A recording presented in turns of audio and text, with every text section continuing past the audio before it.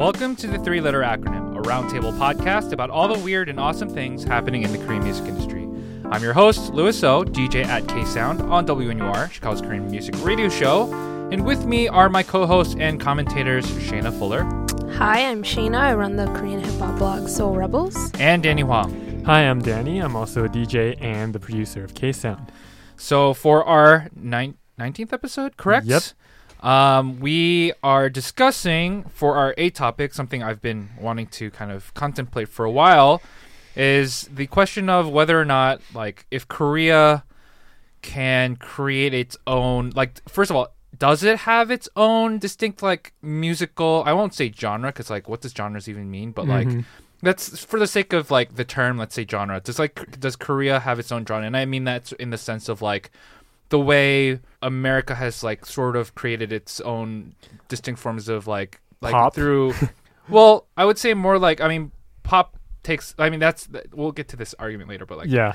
But I mean more towards, like, blues, I would say even hip-hop, Sure. whereas, like, in other places, I mean, like, some people might say, is this, like, a money thing, but, like, you know, reggae comes out of, It's like, a people the Caribbean thing. as well, so, like, that's to Yeah. be determined, but we'll discuss that. But, like, can there be some sort of Korean style of popular music that becomes its own thing, the way, like, reggae has become in a certain sense? So that's our A topic discussion. And our B topic discussion, another thing we've, I think, hinted on some of our previous discussions, is discussing those peculiar, interesting, and creative album packaging and album art that goes on, I think, particularly with, you know, the big K-pop labels. Rarely so, I guess, for those indie labels, because, like, they don't have the money to do that stuff.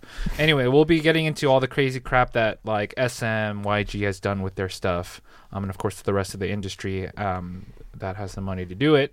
And of course, we'll be closing out, as always, with our final and special segment of each of us going around and picking out a new release that we're excited about and something we'd like to share with you that you may have missed or not have heard of before. So why don't we jump into our first discussion of the day. First of all, let's start with, like, is there a Korean style of music?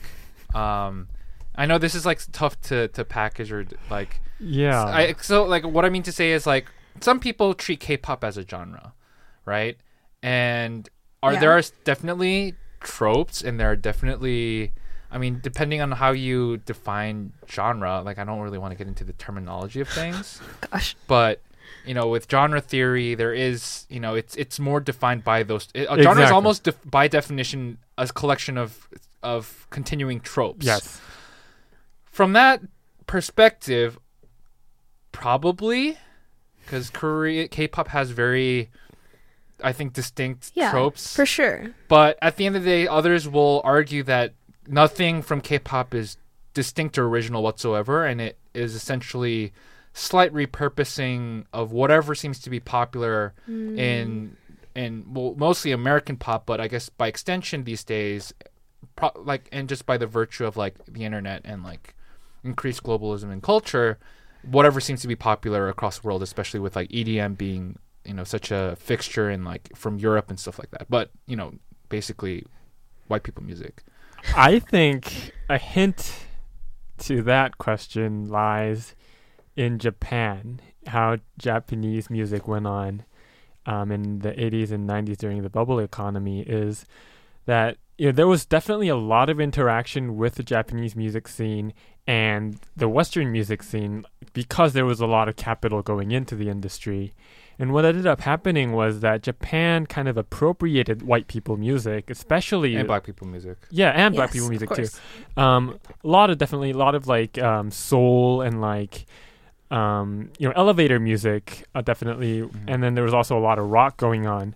Rock, even jazz too. Yeah. A big presence of jazz really permeated, I think, in Japan as well. And while all of those genres may have originated elsewhere, I mean, I feel like Japanese people were able to kind of put their own spin into it, as long as, like, a lot of capital and time went into it.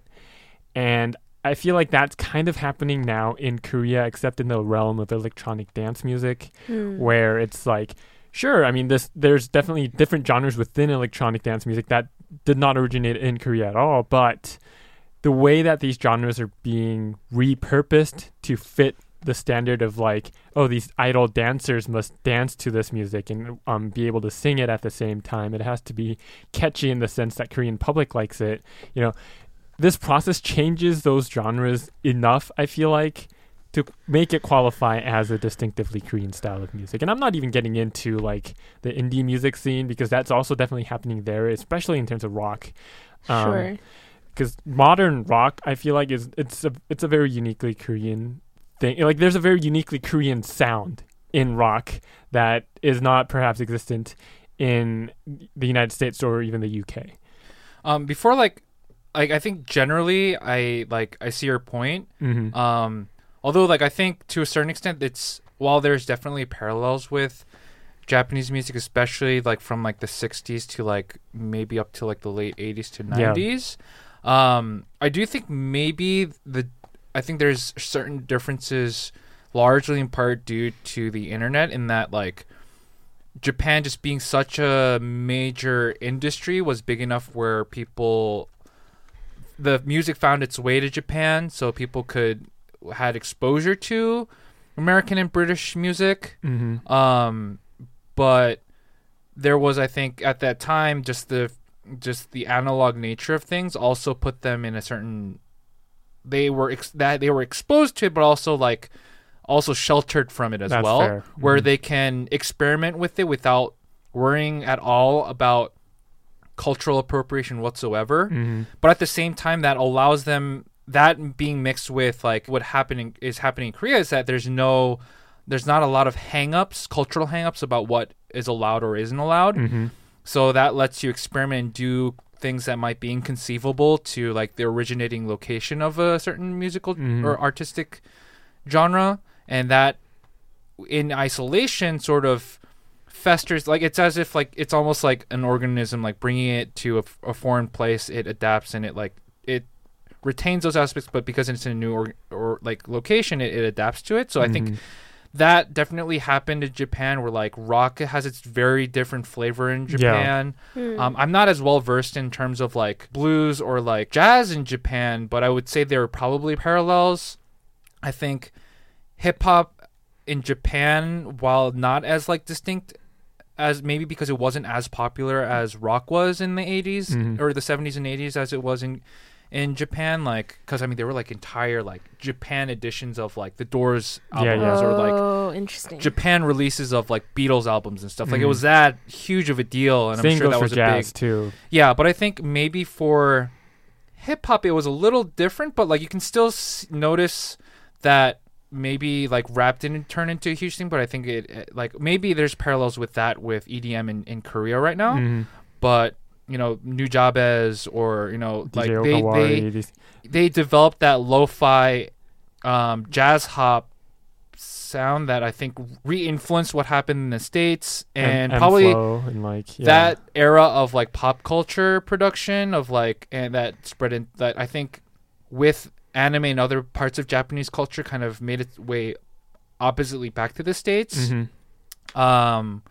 Where a lot of I listen to a lot of jazz hop these days, and you see all these French guys taking a lot of cues from New Jabez, or a lot of the similar jazz or bebop inspired works that were kind of shifted, and oftentimes, so for example, there's a lot of Cowboy Bebop, the anime influenced things across Europe or in the States, where they make music that was of course. transferred that way. So I think that maybe could happen with EDM in Korea a little bit.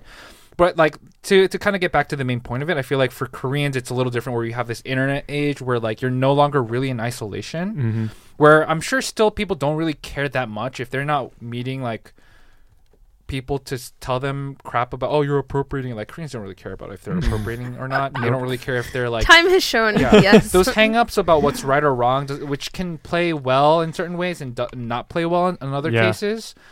But at the same time, because of it's not really in an isolated system anymore, some might say, Koreans can't come up with original crap, or it's a matter of it's been so overexposed that there's not really that isolation that lets it fester into its own thing a little bit. Mm-hmm. I don't know. I think there's it's kind of like somewhere in between. Yeah, those I two think things. that's the lack of isolation is a double-edged sword for sure, because on the one hand, like you said, Louis, it might stop people from coming up with anything original or distinctively Korean. But then again, on the other hand, it could, I feel like, definitely foster a remix culture to the max. Because especially looking at hip hop, I don't think I've heard hip hop from any other country that's like sampling, like Japanese, soul records or something. That's not happening in the US or like the UK is all about like grime. People are jumping on like new like drum machines and like this like acid bass and stuff. And then there's people like Benzino in Korea who are like just kind of sampling old records. And in terms of, getting I did a lot of that with the Shoebox album. Exactly. So yeah, I was gonna say, I feel like I've heard a lot of, especially with Tiger JK, like I've heard a lot of Korean quote unquote old school Korean hip hop that samples kind of like 60s, 70s, like American, soul music or whatever. And I'm always kind of shocked because I'm like, oh, like I don't even know what this music is. Exactly. Like, how do they know what this music is? I also, it's interesting because artists like Drake, who are like widely popular, even he kind of caught heat, or maybe he always has. But I know last year I was very aware of like, kind of like him getting in trouble for, I don't know, he's like on this kick where he just samples like kind of reggaeton, like reggae beats, and then everyone's like, you're from Canada, like what's your deal, And I'm not sure if like, I believe one of his parents is Jamaican. I'm not sure about that. But anyway, everyone was kind of like, all right, Drake, like you're just kind of writing this thing. But I feel like, it happens here too, right? To some extent, like all the time. And I'm just going to say like, as far as, you have definitely, like, we've talked about this before, but, like, Wu-Tang Clan, right? Like, granted, it's not very deep or, like, thoughtful, like, appropriation, but in hip-hop, like... thoughtful appropriation. you know what I mean. But, like, there's not really much effort put into it, but I feel like there's plenty of hip-hop with, like, the whole, like... It's always, like, a broad, very general umbrella Asian element. It's not even, like, a specific country. I'm not saying an American rapper is like freaking like sampled like Pun City. Like that's not ever gonna happen. But like as far as the general like, you know what I'm saying, like those sounds, I guess. Yeah. People do that all the time. But yeah. Vague Orientalism. Yes, exactly. That's a perfect term for it. Yeah. So, and that's pretty much as far as it goes. Like, I don't know about any other examples of like. Well, in terms of Korea, there have been also like conscious efforts to try to like localize certain genres. Like, and this just popped to my mind because we were just talking about reggae. There is a vibrant reggae scene in Korea with extremely talented musicians who identify with that genre because they kind of see the connection between reggae and Korean traditional folk music. And like they've also somehow like musically make that work. It's like very earthy and like using traditional Korean instruments and stuff.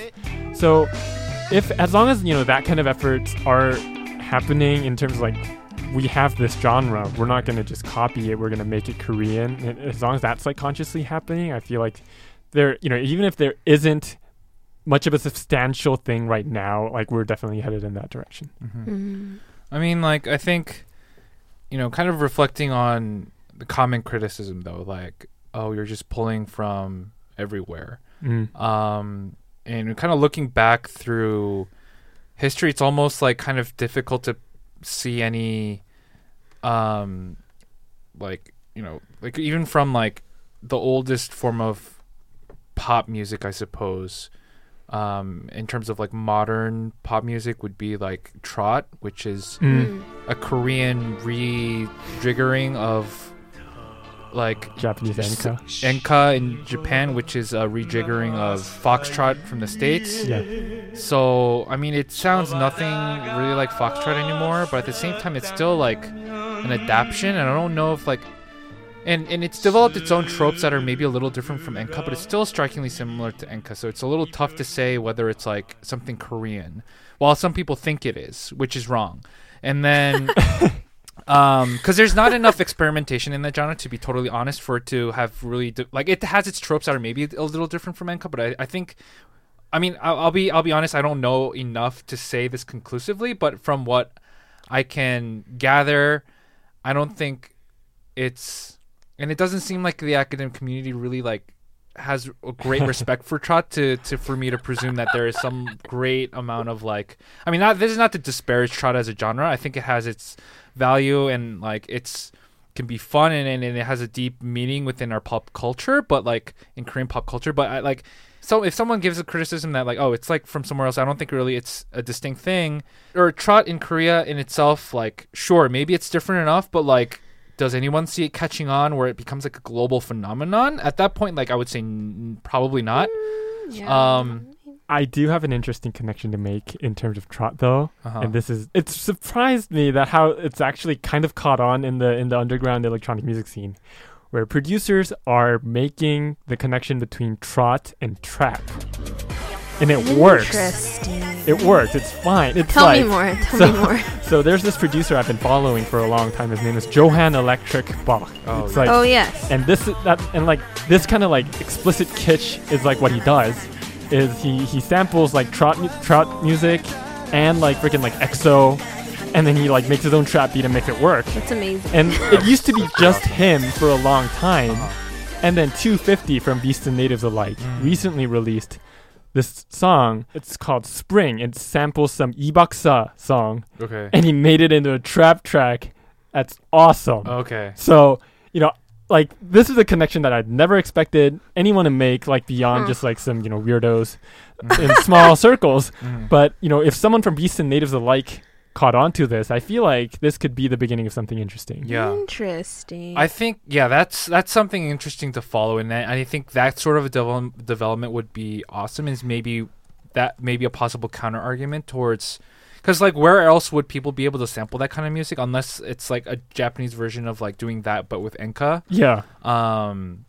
But, yeah, I mean, like, continuing on with this narrative of, like... But, yeah, I think that's cool, and, like, we should include a clip of that so that people can hear. Mm-hmm. But, kind of moving on with that, like, after trot, then there's, like... I mean, of course, like, a good 20 to 30 years was, like, actively stifled by the government. So, like, I mean, what could we do at that point? Rock could barely become a thing because of the government. And we ended up getting this very neutered version of folk, although, of course, there was some great protest music that still happened nonetheless. That was very, very veiled. But it still borrowed a lot from what was popular at that point in the States. I think getting into the 90s after things were allowed to bloom, early K-pop, of course, like not even like, of course, other than the fact that they kind of really, really had kind of clung to that singer part, rapper part, singer part, like, that sort of basic structure with like a rap in the bridge and like vocals, whatever.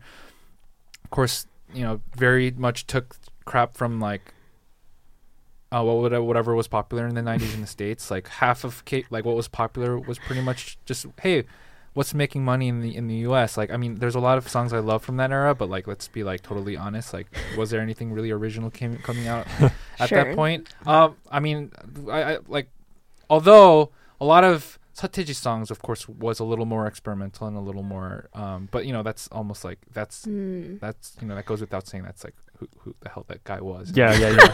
But outside of that, I mean, let's like that, and that folk ballad that was neutered became what we know as ballad, and I do think to a certain extent it has developed so many tropes in and of itself, and the fact that it's like treated as a subgenre here in Korea, I think almost deserves some level of like scholarly like investigation. Yeah, I think that qualifies as a Korean genre. That's what I was gonna say. Like, if I think about something that's like distinctly Korean, it's ballads. Because if you like, obviously, if you go to noraebang, like karaoke, right, you can either sing American songs or you can sing K-pop, or there's ballad, which I feel like is just like a distinctly like Korean like style of music. Like, because I feel like it's not super popular. I feel like there's more mainstream ballad artists, but I know like the ballad artists that my Korean friends who don't really listen to K-pop listen to, like I've never heard of these people. And most of them are like middle-aged people who come out on certain TV shows.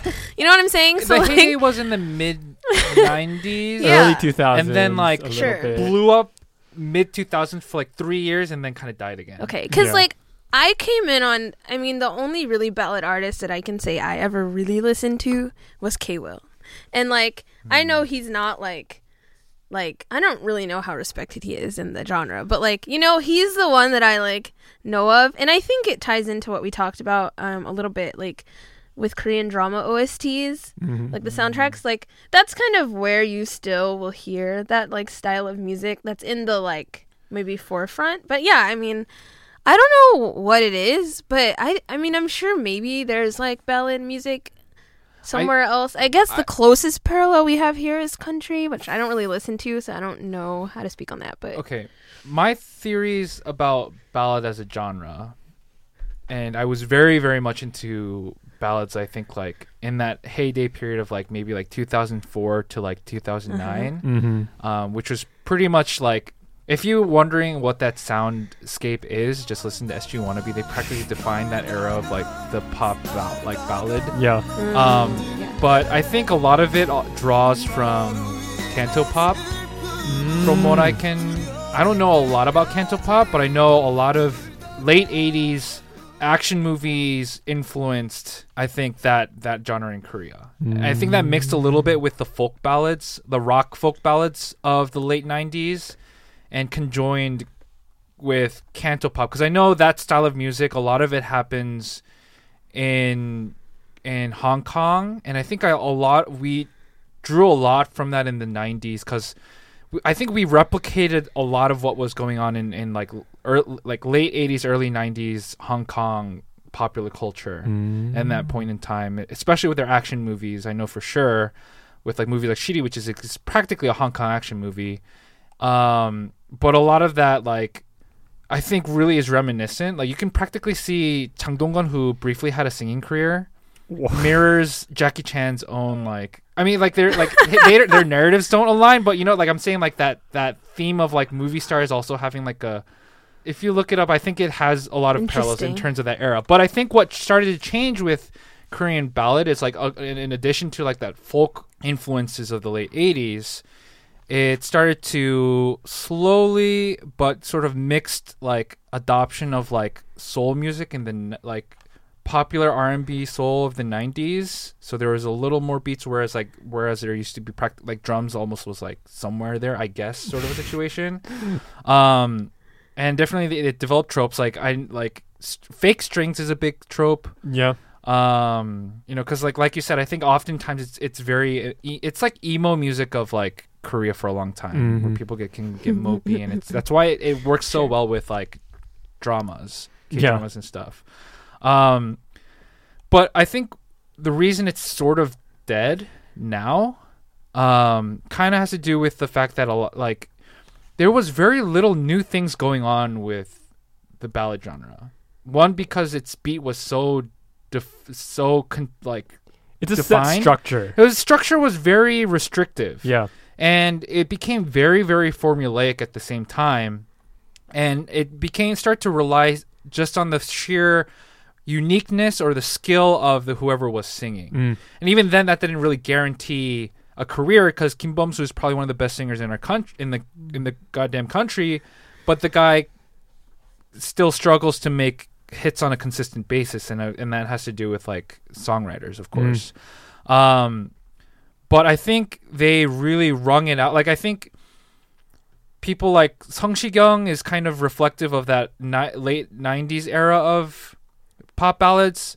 I think SG Wannabe and then their cohorts like M2M, or like maybe even like in like solo artists like KCM, even like those types kind of took a little bit from soul with their more like wailing, like a little more deep like voice, that what was called Somori Changpop even. Yeah. Although KCM isn't like that deep voice, but what I mean to say is it drew a little more from soul, it drew a little more from R&B without really going full on.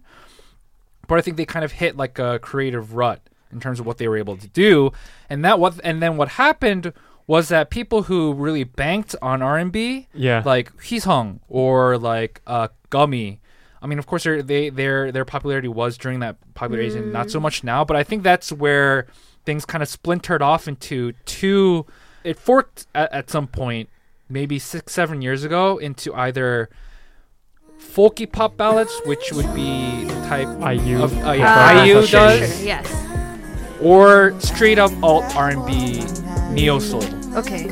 defined by like figures like Dean. Okay. And that's what I think, or Crush. Or Crush. Mostly Crush. Crush like embodies Crush that. who will be on, like, I think Dean is a little more, he's just popular indie, but I think he's still very much and he's very much influenced by whatever's on SoundCloud right now. Yeah. Versus, I think or vice Crush, versa. yeah, Or vice versa. While Crush, Yeah. if you check out his like secret, like not so secret, but like the stuff he just keeps on his SoundCloud, he's of course engaging in that community. That of course because he's in the same like crew as Dean and stuff, and they're having fun with that. But then the stuff he will do for Goblin, for example, is just straight up that ballad. Yeah. Well, not or, even like emotional cues in a film sort of situation. So, but I think so. Like that's where the pop ballad has like kind of died and reformed itself. I was gonna right say now. prime example is Kenyang, Just the Yeah, song yeah. that Crush did with Zion T. That is probably like one of the most recent examples where that song is just straight up. Even the music video, it's like them walking around in the snow. You know, it's like ballad to the max. I think so. The creative rut that Lewis was just talking about in terms of the ballads was the lack of funk, because like a bit of that grooviness kind of allows for more creativity. Syncopated rhythms. Yeah, within They the had no same syncopated exactly. rhythms. And then the syncopated rhythms just like went straight into the alt R&B soul stuff that Crush and Zion T especially is doing. I think for a long time, a lot of the super well-known producers and songwriters that we've mentioned before, like Cho Young-soo is I think one of the more noted ones, for example, who wrote a lot of songs for SG Wannabe. I feel like a lot of people in Korea assume that you couldn't have a sad like song with syncopated rhythms. Yeah. and so you ended up with the which is essentially the same range of beats for that entire genre. And Yeah. you know, for if we stop for a moment and like get back to like the definitions of a genre, like it was tropes galore. Like not only the beats, not only the themes, but like we've discussed before on our music videos thing, I think music videos had tropes like a mofo. Like It's like maybe what was that one music video we watched that was like that you were like, this is like the craziest thing ever? someone loses their eyesight. Oh yes, Yeah. yes, exactly. But yeah, I mean, the tendency to standardize things, I don't know, maybe that's like a distinctively Korean thing too. It's like, oh, this works. We should all jump on this bandwagon and like, this is all we're going to do, you know? That, I guess, a bit of that was also happening in terms of the music and the music videos. And the themes even. Yeah. Right. Exactly. Now we're at a point where it's like we're just sapping up a lot of what's out there, and I don't know. Like when I pose this question initially, if there can be or will there be like a distinctly Korean style of popular music, or like, and I mean this like, I think trot and ballad could be said it's very distinctly Korean, but like I'm wondering, can anything with the amount of attention that K-pop and Korean music, the scene in general, is getting, like, can it have a moment of like exerting influence and become sort of a mainstay? Is kind of what I was wondering. Do you know what I mean? Because like J-pop kind of came and went a little bit, although like maybe it has its own resurgences with like city pop, like really exploring Danny. And it's made its own impacts on hip hop. It's made its impact on like jazz and blues and whatnot. But now, like, I'm just wondering outside of that, like, can it become like some sort of like remaining fixture the way reggae has become? Like, or, you know, because like reggae or even hip hop continues to like, while like in that larger umbrella, it continues to morph and change within it, as opposed to maybe like city pop where like the genre itself has kind of faded, but it's like it's being drawn back. I don't know if it'll have like some sort of resurgence the way disco has become, because some may never have expected like just 7-8 years ago if disco would ever come back, but it did. And you know, with like new disco, new funk, even like but yeah, I guess it's just like, you know, it remains to be seen whether or not Korean music will continue to exert its influence for another in like 10 years or something. But I'm wondering if we'll be making our mark, is I guess like, are we making anything distinct that stays or like becomes its own thing that'll like, even if it doesn't have to be the most popular thing ever, it's like a fixture almost? Like, can it be removed from the sense of like K-pop? Like, can we put something out there that just becomes another section of your Spotify like thing? I mean, I feel like on some level that's already happening. Yeah, K-pop. Like, K-pop is very much established as like outside of your general American music, a genre that you can be into, to the point where people can like build an identity around it. What we needed happening for K-pop to become that kind of a fixture, to become institutionalized, is for people outside of Korea to do K-pop, as in like music in the style of K-pop, and it still kind of lacks distinctiveness in that regard. Like, if like, what do we even call K-pop? What defines K-pop is the sheer amount of capital that goes into the production of any music, any single track. So not every country has the kind of capacity to do that, but as long as so much money is going into the production of a cultural product, even if it doesn't catch on globally right now as like a genre, at the very least, I feel like it's going to be, I don't know, sampled by some other like musicians in the future or something. I feel like that's going to definitely be happening. And I mean, yeah. And I mean, it's not like you haven't had people try, right? Mm-hmm. With EXP, right? Like, and everyone, rightly so, had a total fit. Like, all right, you have 0 like Korean people in this group. Like, how is it K-pop? Mm-hmm. And I was going to say, I mean, aside from production value, the biggest distinction, obviously, is that it's in Korean. Yeah. Right? And so I was going to say, we've talked about this with hip-hop, but yeah, it's still hip-hop and it's still borrowing from a quote-unquote American style or African-American style. But, you know, we've talked about rappers like Verbal Gent, even like Epic High, Nuxel, that have used rhymes and rhyme structure that's specifically built around the Korean language, right? So there are ways that people rap where it's just like, I can even tell, like, I'm not like, I don't even understand all the lyrics, but I can tell when someone's kind of just like uniquely using the way the Korean language is structured to like build their rhymes versus not. Like, you can tell the difference. And I think, like, unfortunately, like, what will keep that from happening in the future is just like people don't know Korean, and so there's always gonna be that barrier, right? Because unless people bother to like learn, I mean, yes, there are lyric translations, yes, like that doesn't work perfectly for hip hop. Yeah, exactly. Right? For hip hop, especially, it's difficult unless you have nice rappers like Tablo who literally like upload like their lyrics in English with references. But like most of the time, you're not gonna get that, and so I think that's why like. Yeah, you can't really get over that language barrier, right? I mean, even with English, I have the same question in my head because I know that like Korean artists listen to English language music all the time, and I'm like, how much of this is like registering to them? Registering, you know? But it like doesn't really matter at the end of the day, I guess. And so, especially with hip-hop, right? Because like Korean rappers, they literally listen to American hip-hop all the time, and I know that like most of the context is just going over their head, but they don't care, you know, especially with like trap music, because I don't even know what they're saying in English. Like, it doesn't freaking matter, you know? Like Future, Amigos, those guys, it's like at the end of the day, like, who cares? It's about the beat, you know? So I think with those genres, especially with people like Jay Park, like, I would be curious to see if under Jay-Z under Rock Nation, like Jay Park will have any Korean like lyrics. Yeah, that will be fascinating. Yeah, because I mean, Korean creeping into lyrics in America, like Yeji, the producer, is already doing that, and like people love her apparently. Like, I almost want to say it's still that kind of like Orientalism going on, where it's just kind of exoticism. It's kind of mystified, and like Yeji kind of meant for that to happen when she was writing lyrics. If you look at her interview, she's like, so I wrote certain lyrics in Korean because either one, I wanted to phonetically explore like the sound of that word, or I just didn't want people, I wanted to express how I don't want people to understand certain things that I'm feeling or saying, and I did that in Korean. And she was like, I didn't realize all these Korean people would understand anyways.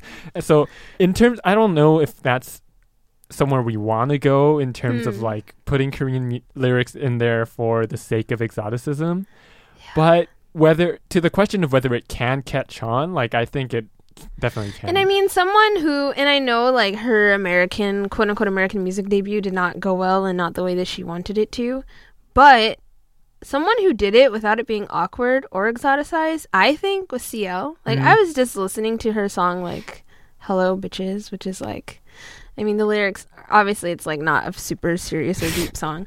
But I feel like while most of the song is in English, I think, like, the Korean in there is very intentional. Yeah. But it's not enough Korean for anyone to feel like, I don't know what she's talking about. I can't enjoy this song. Because that's, like, not the point of the song. But I feel like she did it well, where felt like a good balance. And, like, she's CL, so it's like, okay. Yeah, it's just kind of like you're the ox, or like, you know, you look at Dumbfounded what he's doing in his latest stuff. Like it could still be cool to use Korean in your music.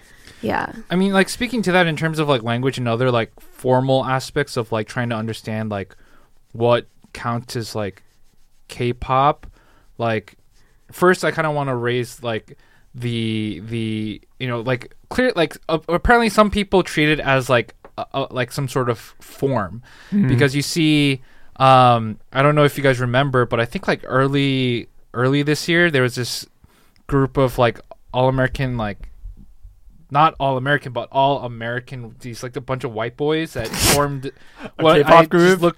I just looked it up, and it's EXP or EXP. Edition, Yeah. EXP edition.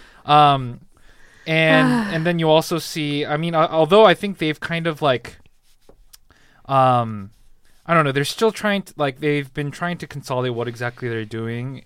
I think they've said, or not, I don't mean EXP right now, but there was this duo called Coco Avenue. Yes, I was going to mention that.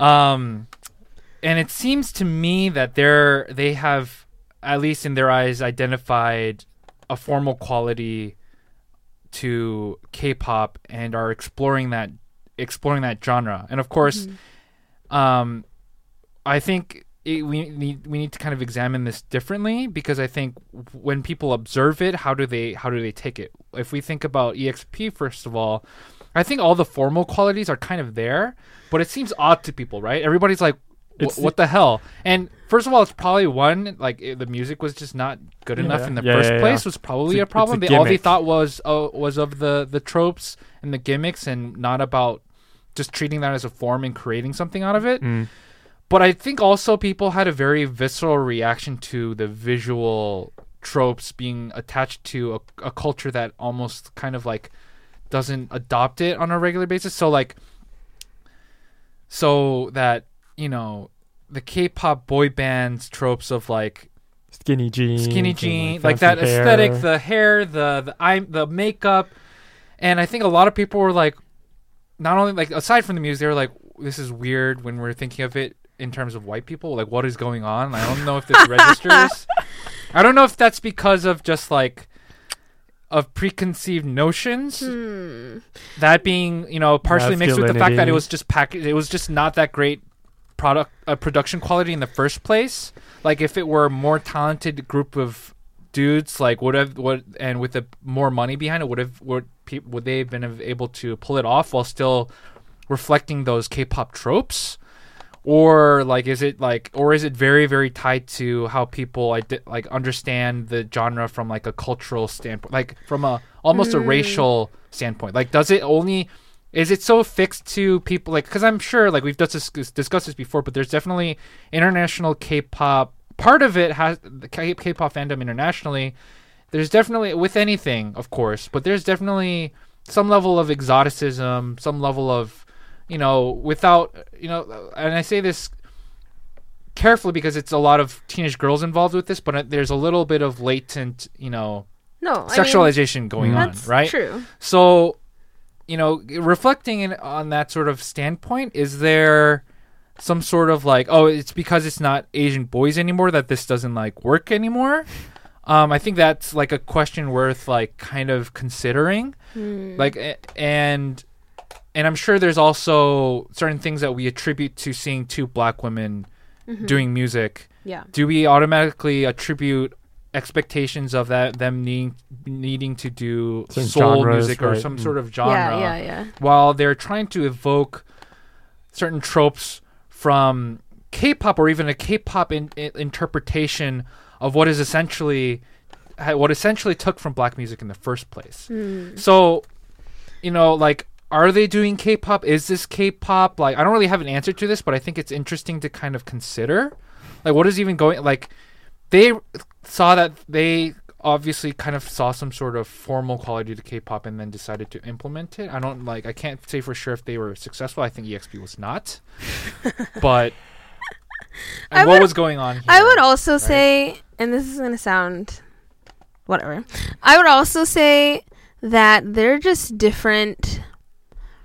I would almost argue that American standards of masculinity make it impossible to put in the level of commitment that one needs for like the true like You have to start visual practicing and as, presentation quality. Like sure, like One Direction and like NSYNC and Backstreet Boys, like sure they were pretty, but like nowhere near EXO. there's not the same level of commitment, like dyeing your hair multiple times a year, like almost permanent like guy liner, guy shadow when you're in the public eye.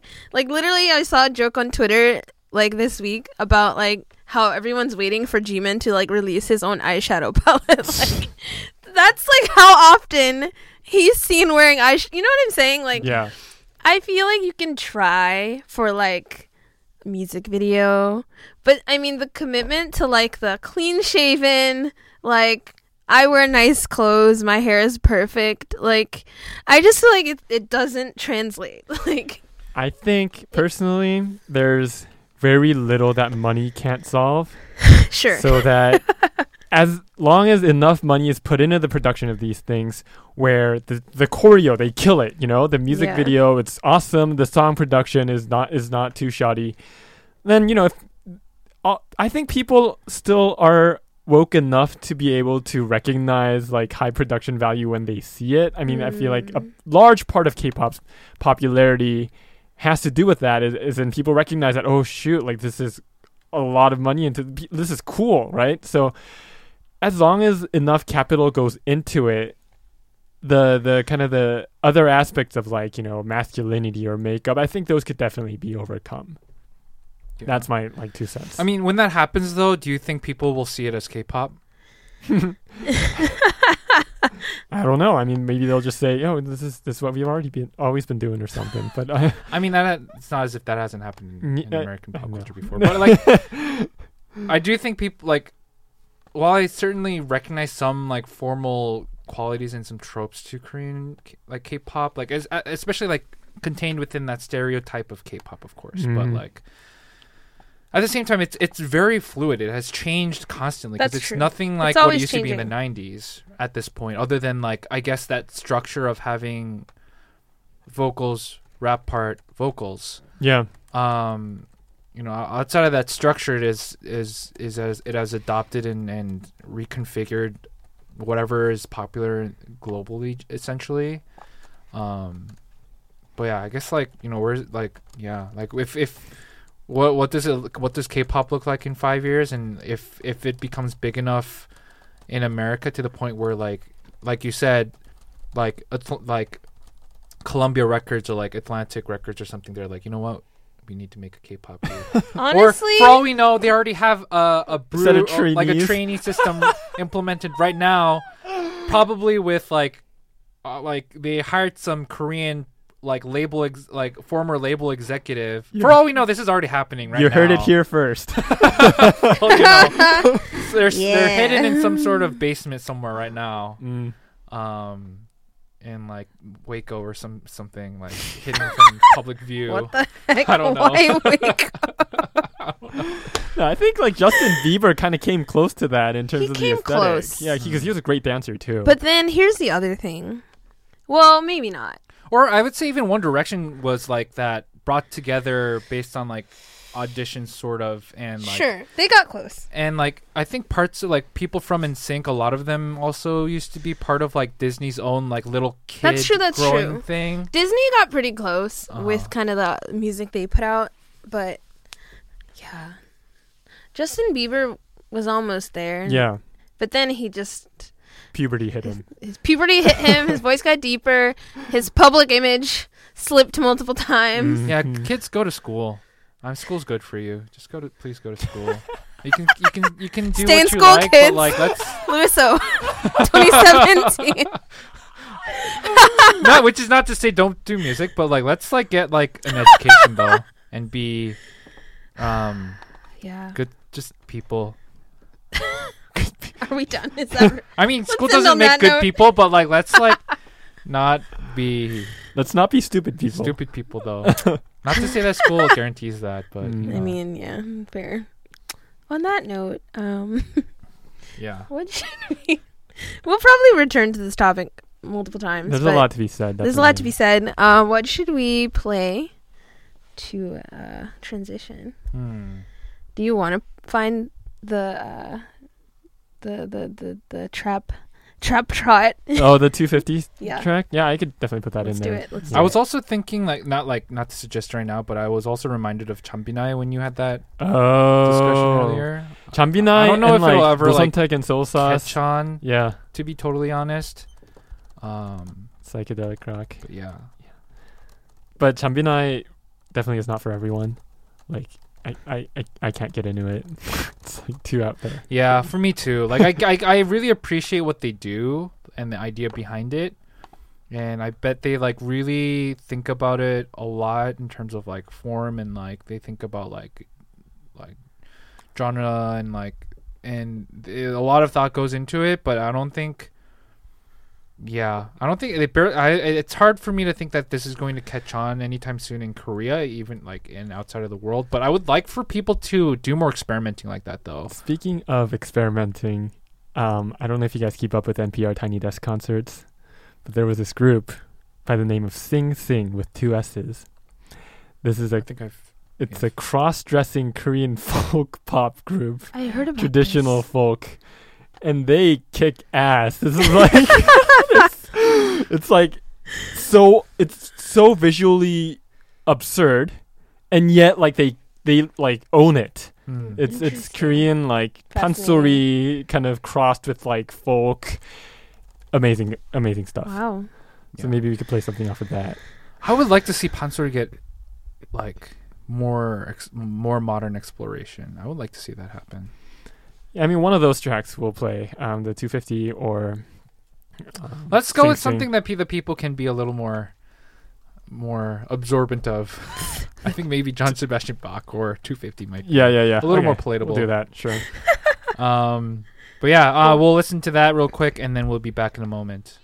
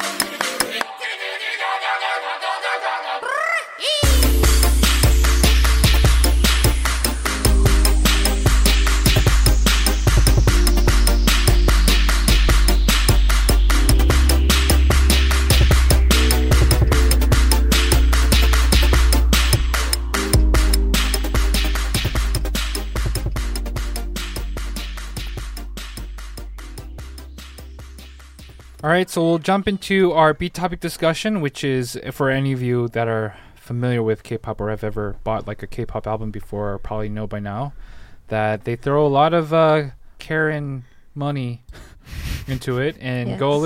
get a little creative with their packaging. So I don't know who the first person was to do this. I mean, I'm sure there has been, more like deluxe packaging with like interesting like items in it before in other places, but for those of you who have ever bought like first of all, practically any album from YG at this point, Yes. after like maybe like Big Bang's like second maybe album, like everything after that is essentially like these crazy plastic like contraptions that aren't really like, so it's not like that plastic like the typical CD packaging, anything outside of that. So sometimes it'll be a booklet, maybe it's like a box, Yeah. maybe it's a plastic box, maybe it's a Holographic, cardboard box, like, maybe it's cover. Oh, holographic. yes. Maybe there's like special art in it, there's cards in it, like now it's like often book shaped now, like it's a wide variety. So we'll jump into that. For those of you who don't know, So like I kind of said, essentially, you know, K-pop, as opposed to like Korea can be sometimes be a little quick to adapt to things. And I guess to a certain extent, I think the idea at least behind it was sort of smart, although not everybody really understands why people bother to do this and just kind of go for the low buck. But so people realize, I mean, and Korea pirating hit quick. People were pirating the crap out of stuff. Everything. Or like, you know, textbooks in America, movies. Napster was like hit. It surprised the crap out of people. Nobody knew what to do. It was this huge like social issue. But in Korea, like people, it was so rampant and so like integrated into the culture of things. I mean, you have to realize that like for Korea, just in the 80s, like our entire like industry, like everything, the Korea's money right now was built entirely off of copying and faking it till you make it. Hyundai gets crap and Samsung used to get crap because they used to pull this shit by copying Sony and copying Japanese cars all the time. So, and it's only been 10, 20, now like barely 30 years since that's happened. So you still have those same people who are still alive and expect things to just like be get free. to like take shit. So that's kind of the context of why nobody cared enough, and like the businesses didn't even really try to like litigate on any of this. So they adapted quickly. I mean, it hit indie artists a little tough, but you know they ran on like live shows, whatever. But things changed really rapidly so they knew digital. You know, they figured that out a little more quickly. I mean, it's a small industry, so maybe that's the case, but and maybe because huge media companies, whether it's like telecoms or whatever, have monopolies far more than in the case in the States. But, you know, besides all of that context, what have essentially happened is executives realize that they can't just sell CDs anymore because, one, people don't listen beyond the hot title track. So sad. Or still anymore. The case. So a lot of innovations happened out of it. First of all, they started off with the mini album. Or like a repurposing of what essentially used to be the EP, which had its own intentions, but it became like a business thing where people were like, you know what, let's just like, we're not gonna, why put 12 songs on a CD when you can break that up into 3 and sell a title track 3 times over the course of a year, right? So that became a business model. Oh yeah. Or 12 singles. Oh my gosh. It's become rampant at this point where like it's like seasons of a TV show practically at this point, where they take a couple like weeks off and they come back with something new, or they do what Big Bang did for a year, repackage, which was and of course they'll do repackaging with 2 extra songs, so now you got to buy it.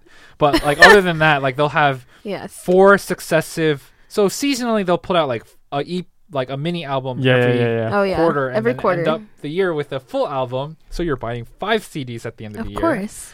But aside from that eventually changed. People realized like people aren't going to aren't going to buy anymore because you can buy all those 4 songs on the internet, or you rip it off somewhere. So what do? You make collectibles. Of course. Merchandising. You make really fancy, beautiful, flashy.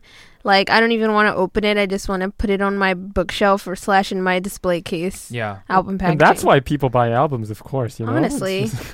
Which is like so much easier to package than a poster now, too. Oh, for sure. I mean, the first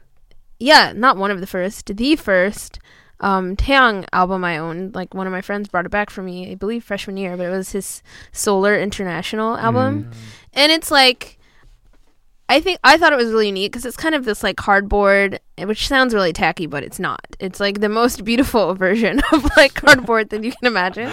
But it's like this circular like cover, which makes sense, right? Because it's solar, Taeyang, the sun, like keeping with that theme, you know.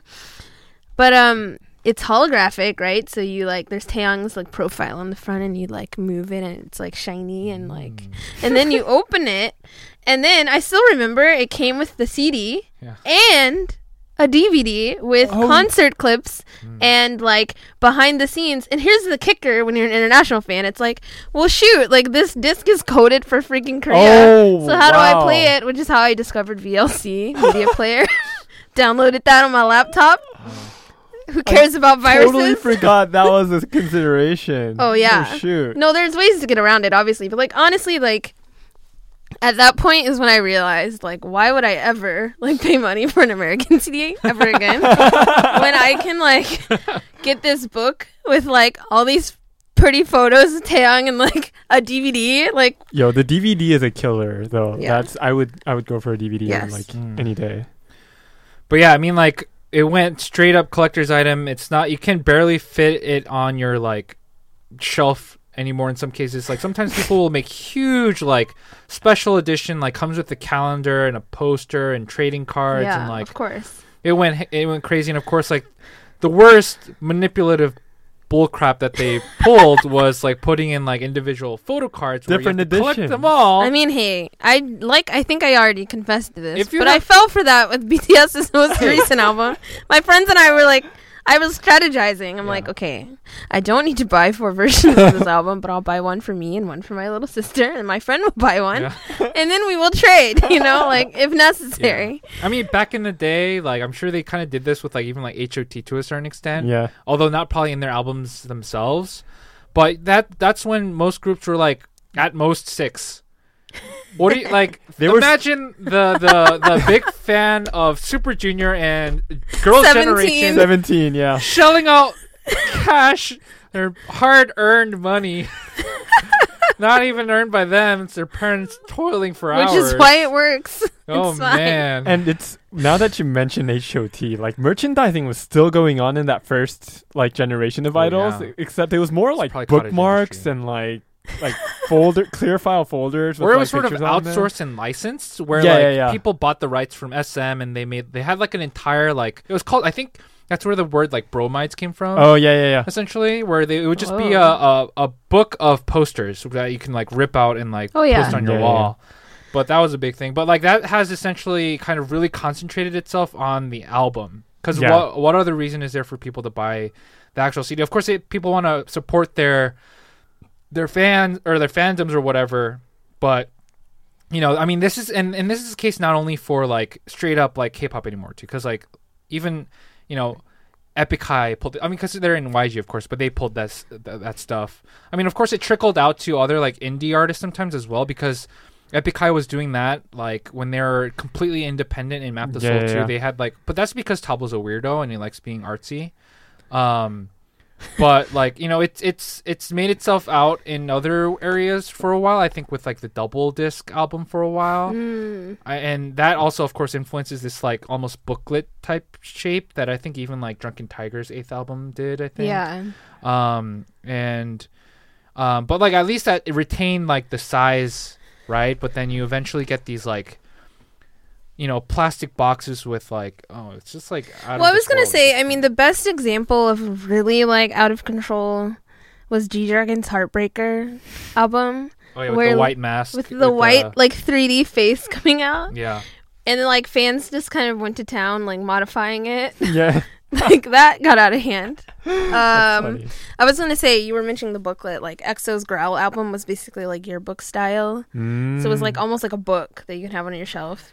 I'm just waiting for vinyl to happen. Well, It already someone kinda has. someone, I don't remember what girl group it was, but I was looking at a list on the internet today, and someone did. Who would even? I'm not sure, but I was gonna say, even better than vinyl, in my personal opinion, as a '90s kid, SHINee's last very '90s influenced One of One album, they literally released a working cassette tape with the That's songs. just SM That- being hipster.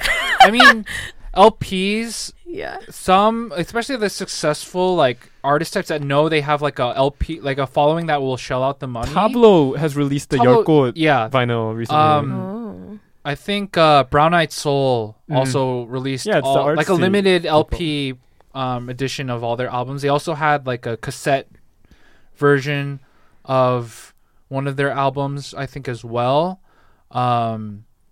So it's not just K-pop that's putting in the extra like effort to like create like additional like ways to buy it, but I think I think LPs like that's sort of a thing now across the board, across the like globally at this point. Mm-hmm. But I think nobody else puts this much effort into creating. Of course not. It's probably not even really. It's probably not cheap to make it too, because it's not really like. yeah. It's not. You can't just put it through like it's like a handcrafted, but like it's you can't send it to the regular CD store that it's not prints super these. super mass produced. Yeah. Like some of these are limited edition. Like I don't think they make like that many like millions of copies of these. Like they're meant to be. Some of these are meant to be like we only made so many. But yeah, I mean, I think it honestly just reflects like the uniqueness of the Korean fan base, and like it only works in Korea because like yeah, you're literally just like collecting. Like they're meant to be collectibles. And I mean, like I feel like on some level that happened here back when people actually played vinyls. Like you wanted the real thing. You know, I don't know that those came with posters per se, but like the most that ever came with any, I feel like, American music CD was like a poster. But like not, you don't get a photo book and photo cards and. I mean, I get the collectible mentality to a certain extent, and like, cause I on like not as much as I used to before, but I still on occasion buy CDs, mostly because like I'm still like I still like to have music, even if it's like the MP3 files. Sure. Yeah. Although, like, you know, it's gradually increasingly more streamed, and I'll like keep what like I really like and just Can you believe we're at that point? By the way, like having an MP3 file on your computer is like considered. It's considered like. Yo, people will think it's weird that I still buy CDs. Yeah. And this is even to the point where like I'll buy like an album on Amazon, but then Amazon will give you immediately the MP3 before the CD even gets there. Yeah. So sometimes I'll have the CD and never open the packaging for a while. Because you don't need to. Because I don't need to. Yeah. But like I still like the idea of like supporting the artist to a certain extent. That's kind of why. why. And, no, like, exactly. I could just totally buy the music on Apple Music for sure. But like it feels if it's different. only like an additional $1 to own the physical thing, why not? Just there has been cases where like I lost crap, like, and of course like some people invest in like the cloud, and of course you can listen to it on stream for the most part, but like it would drive me kind of like nuts if I like lost my music library.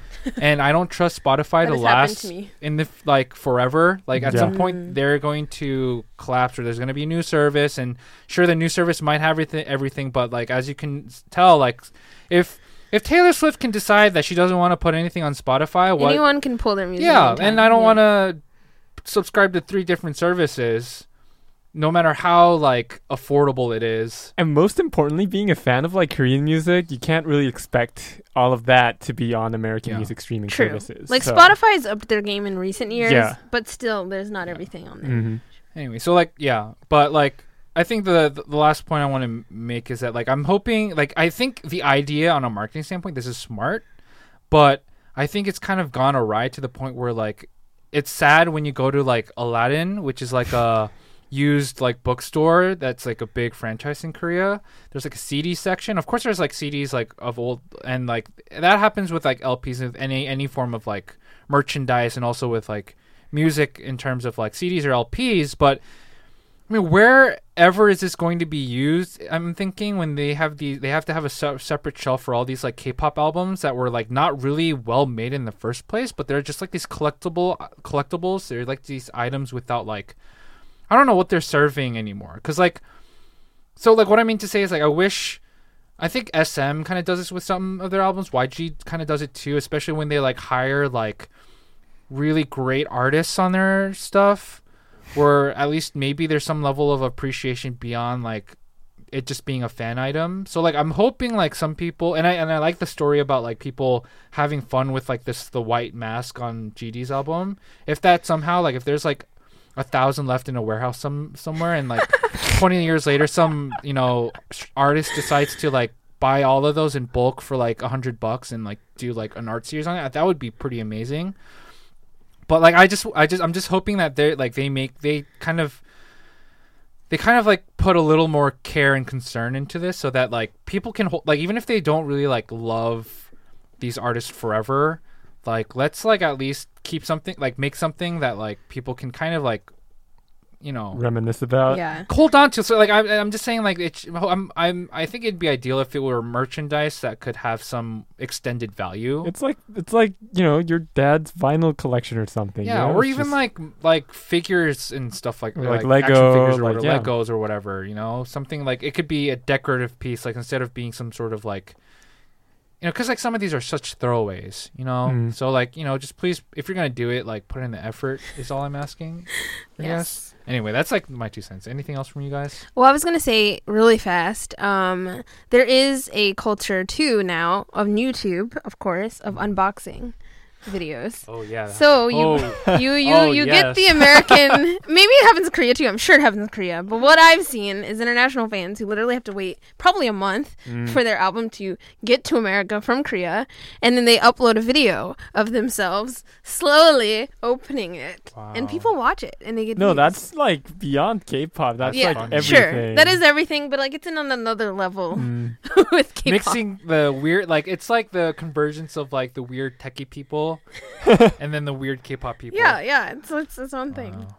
Bringing out their X-Acto knives, carefully undoing the plastic packaging, slowly removing with latex gloves so that they can resell it on the market or something. I don't know. No, you know what? I meant to mention this. So this is a nice transition into social media. One of the JRE, who's one of the famous YouTube reaction K-pop people. Yeah. He tweeted his video of him unboxing the We've Done Something Wonderful Epic High album. Tableau quoted it and reposted it on Twitter and said, "This guy makes me want to buy my own album." And it was fantastic. I was like, yes. Yeah, hilarious. So there you go. Lol. Anyway. So, yeah, I mean, that was a nice transition to yes. Moving back, moving right into that. I think this is going to be my favorite recurring segment on the show. Here's the thing. I was telling Danny earlier, like, I was a little bit worried about us making it a recurring thing. Because I was like, what if I run out of material? Jokes. That's never going to happen. All right. So, Fast and Furious. I have a lot today. At the top of my personal list, Minho and Melania Trump. So I actually saw this one. What is this? This is hilarious. So I was actually thinking, it can't be Melania Trump. Like I was looking at her who outline, else I was like, would it be, Lewis? Melania, who? All right. It can't be Melania Trump. Who are so let me tell you what happened. Melania Trump was in Korea for some type of like diplomatic / like promotional like 2-day event for the Olympics. Asia. Yeah. No, like separate from like Donald Trump's tour. No, I think it's the same. I mean, she was like in Korea, but while he was meeting with the president, which is not as fun, she got to hang out with Minho from SHINee because he's like the cultural ambassador who was meant to like go around with her and stuff. Oh, that's and weird. Yeah, so they are visiting these like groups of like middle school golf children, I don't know, and there's like this press conference thing happening, so there's all these photographers videoing, and there are these like middle school girls, and they're like freaking out because like I don't know, Melania Trump is there, but then wait, Mina was there. There's this one clip, so there's this one specific clip of this girl talking to her classmate. And she's like tapping her furiously and like freaking out. And the classmate at first thinks she's freaking out over Melania. And the girl's like, no, like behind you. And she turns around and sees Minho and like dies. Yeah. And so the best part, like I literally saw this on my timeline like multiple times when this blew up last week. And the best thing is BBC Asia picked it up.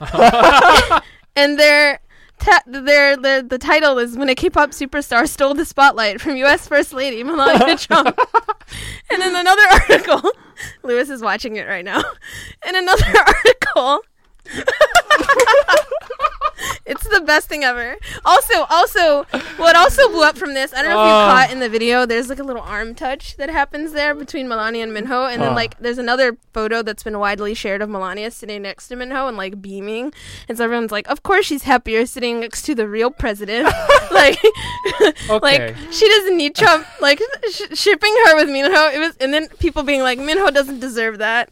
Anyway, moving on. That was great. That's funny. I would like to see Donald Trump tweet about Minho and yo, you know what? That would be amazing if he like, because like I don't know if the internet gave her so much crap to the point where Donald Trump felt compelled to like say something about it on Twitter, and then now of course the K-pop people will be furious. And then you'll have this weird war on the internet. Honestly, guys, 2017 would not be complete without a Twitter war between K-stans, K-pop stans.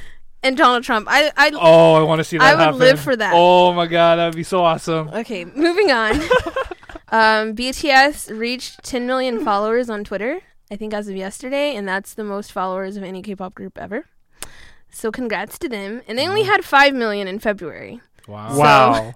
It's wild. What happened? It's wild. The Well, the BBMAs happened, Mm-hmm. right? You can't win top social media artist. Did the and AMAs happen not yet? continue to grow? I don't AMAs are this think coming so. Sunday Oh, night. okay. So anyway, congrats to them and fans, of course, because fans keep track of this kind of stuff. Apparently, a long time ago, when they didn't think 2 million followers was possible, J-Hope said he would show his abs if they reached 2 million followers. And There so you literally, go. fangirls have dug this up, and they're like, "Hey, remember when you said this? Gotta When is deliver. this gonna happen?" I don't know if he will, but that's the thing. Moving on. This is probably also one of my favorite things. So Jackson Wang was at the MTV European Music Awards. Don't know why, but he was kind of like the representative for China, right?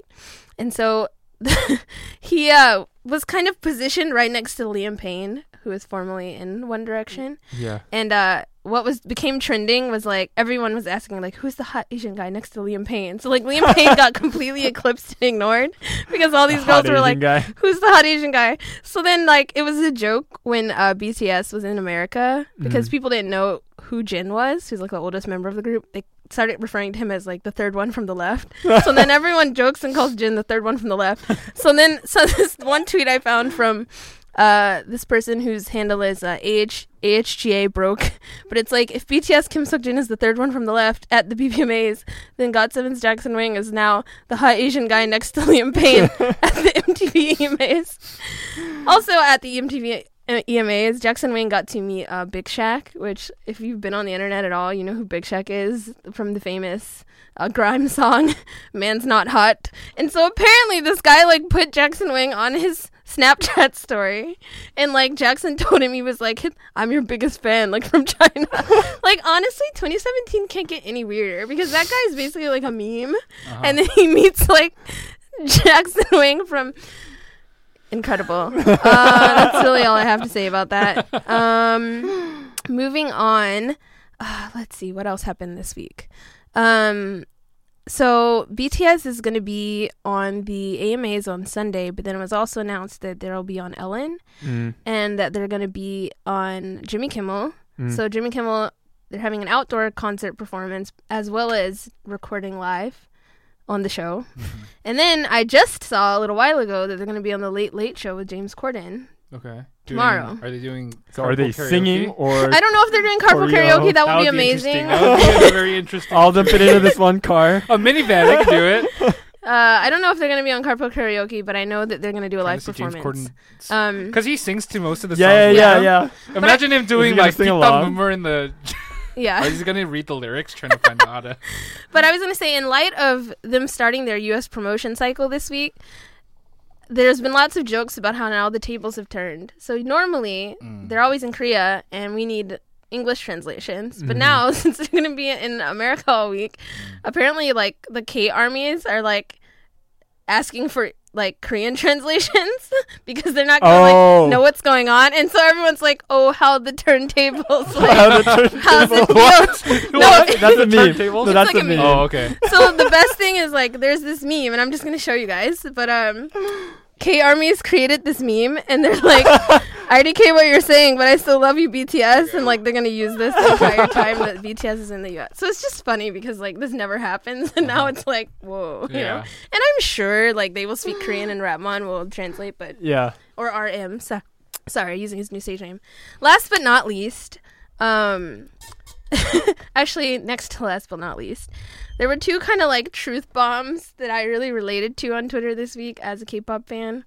I've whined about this a lot before, but I really appreciated this tweet from Melon and Hobie, and it says, "You stand a group that does K-pop. What does the K stand for? Korean. What language do they sing in? Korean. What language do they speak? Korean. Where are they from? Korea." She's like, "Stop forcing them to speak English on their V lives. When you stand them, you knew this already, so stop it." And I was like, thank you. Like, this is me all the time when people are literally whining, like, we need subs. And I'm just like, oh my freaking gosh, just like, calm down. Like, either be patient or learn the language.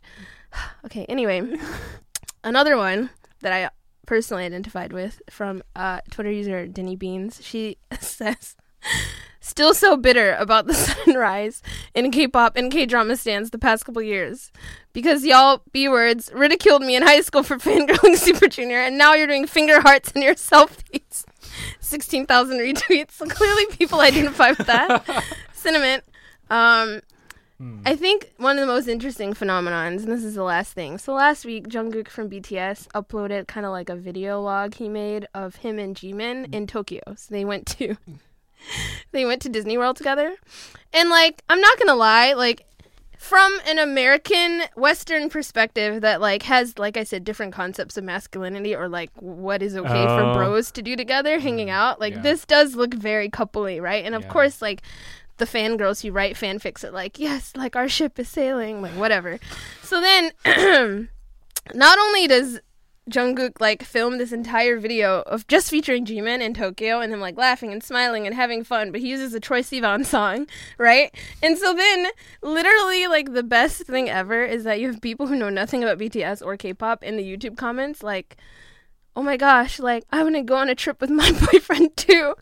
Or like straight up comments where someone was like, wow, like this gave me the courage to like come out to my parents. Like it makes me so happy that they look happy together.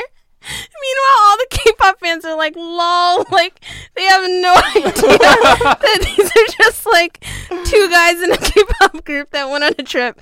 It's fantastic. I have no idea. So like, I was joking about it with my friends, and they were like, man, like unbeknownst to them, like BTS LGBT icons, like it's fantastic. I just thought that was so funny. Like, people think it's just this random video on YouTube that like this couple decided to upload, and I'm just like, nope. Wow, the internet, man.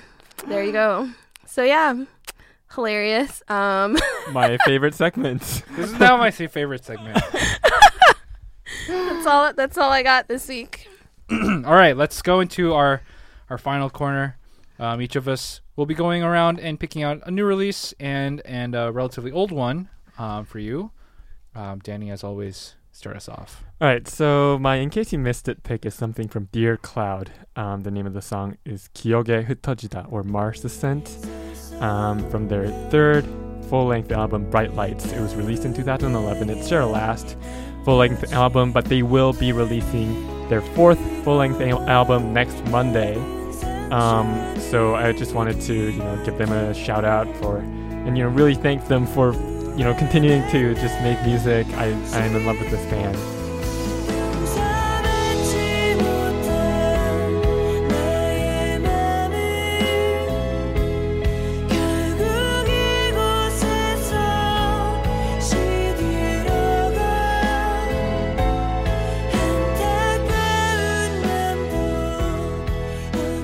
I will definitely try to get tickets for their Christmas/Year to the End concert. But yeah, definitely do check out this song. And my hot new release is something by the band 아침, spelled ACHIME. The name of the song is 숨바꼭질, Hide and Seek.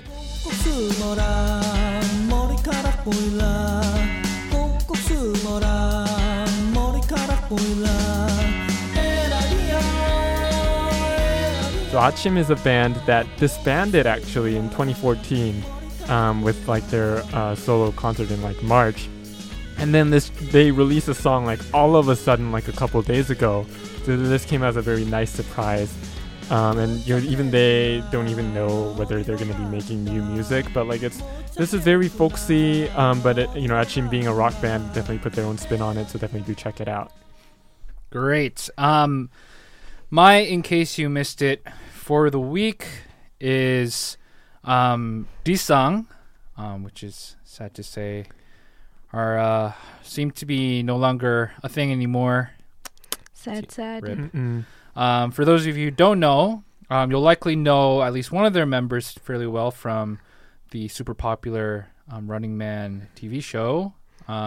Gary was a rapper of the group, or it was a duo, and the other was Kier, who you may have seen either on the previous season of Show Me the Money, and before that for quite a while on Infinite Challenge. So those of you who are more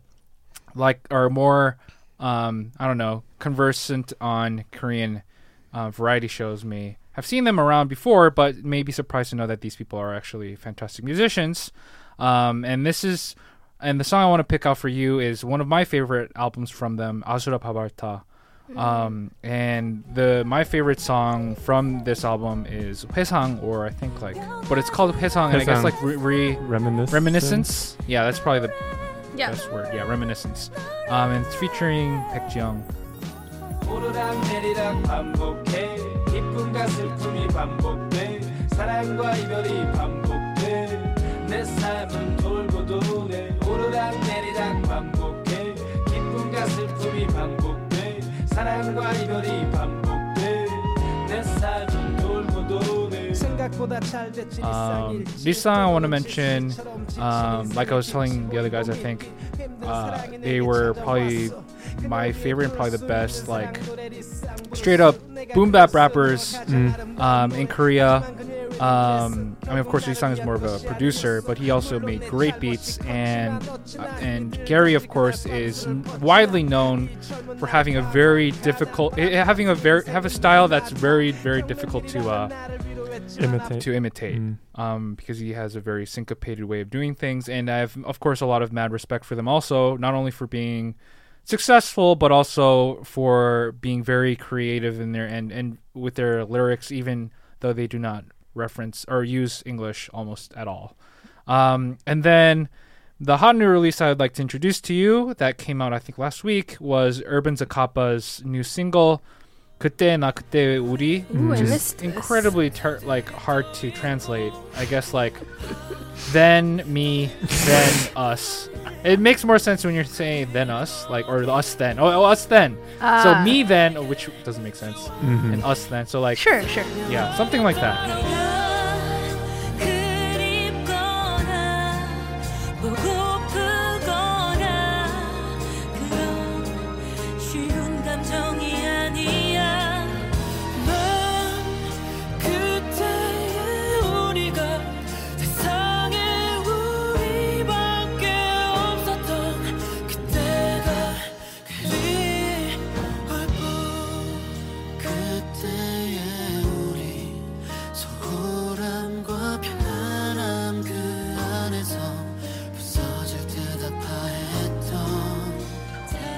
Urban Zacapa, although ballad has essentially kind of died, I guess in terms of the fork in the road, they lean a little more towards R&B to a certain extent.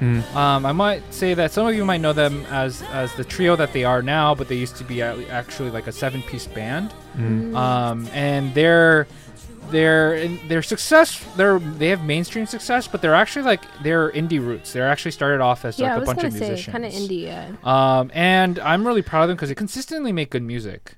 And although they have like a very Urban Zacapa style to them that might seem a little repetitive on some occasion, they'll switch it up. Like they put out I think that song was like Thursday afternoon or something. I mean they'll switch up their style just a little bit while having their own sort of thing to it. So that's what I appreciate it about them for sure. But yeah, I like this one that they put out recently. So do check that out. That's my hot new release. Great. Yeah, for mine, in case you missed it, I wasn't sure what to pick, but there are a couple of rappers that I just go back to. And so Crucial Star from one of his earlier albums is like one of my favorite songs. I actually got tired of it for a while because it was my alarm. Never do that with a song you really like because it ruins it real fast. But it's been enough time. So yeah, his song 사계절 방학 or 4 Seasons Vacation. I love that song.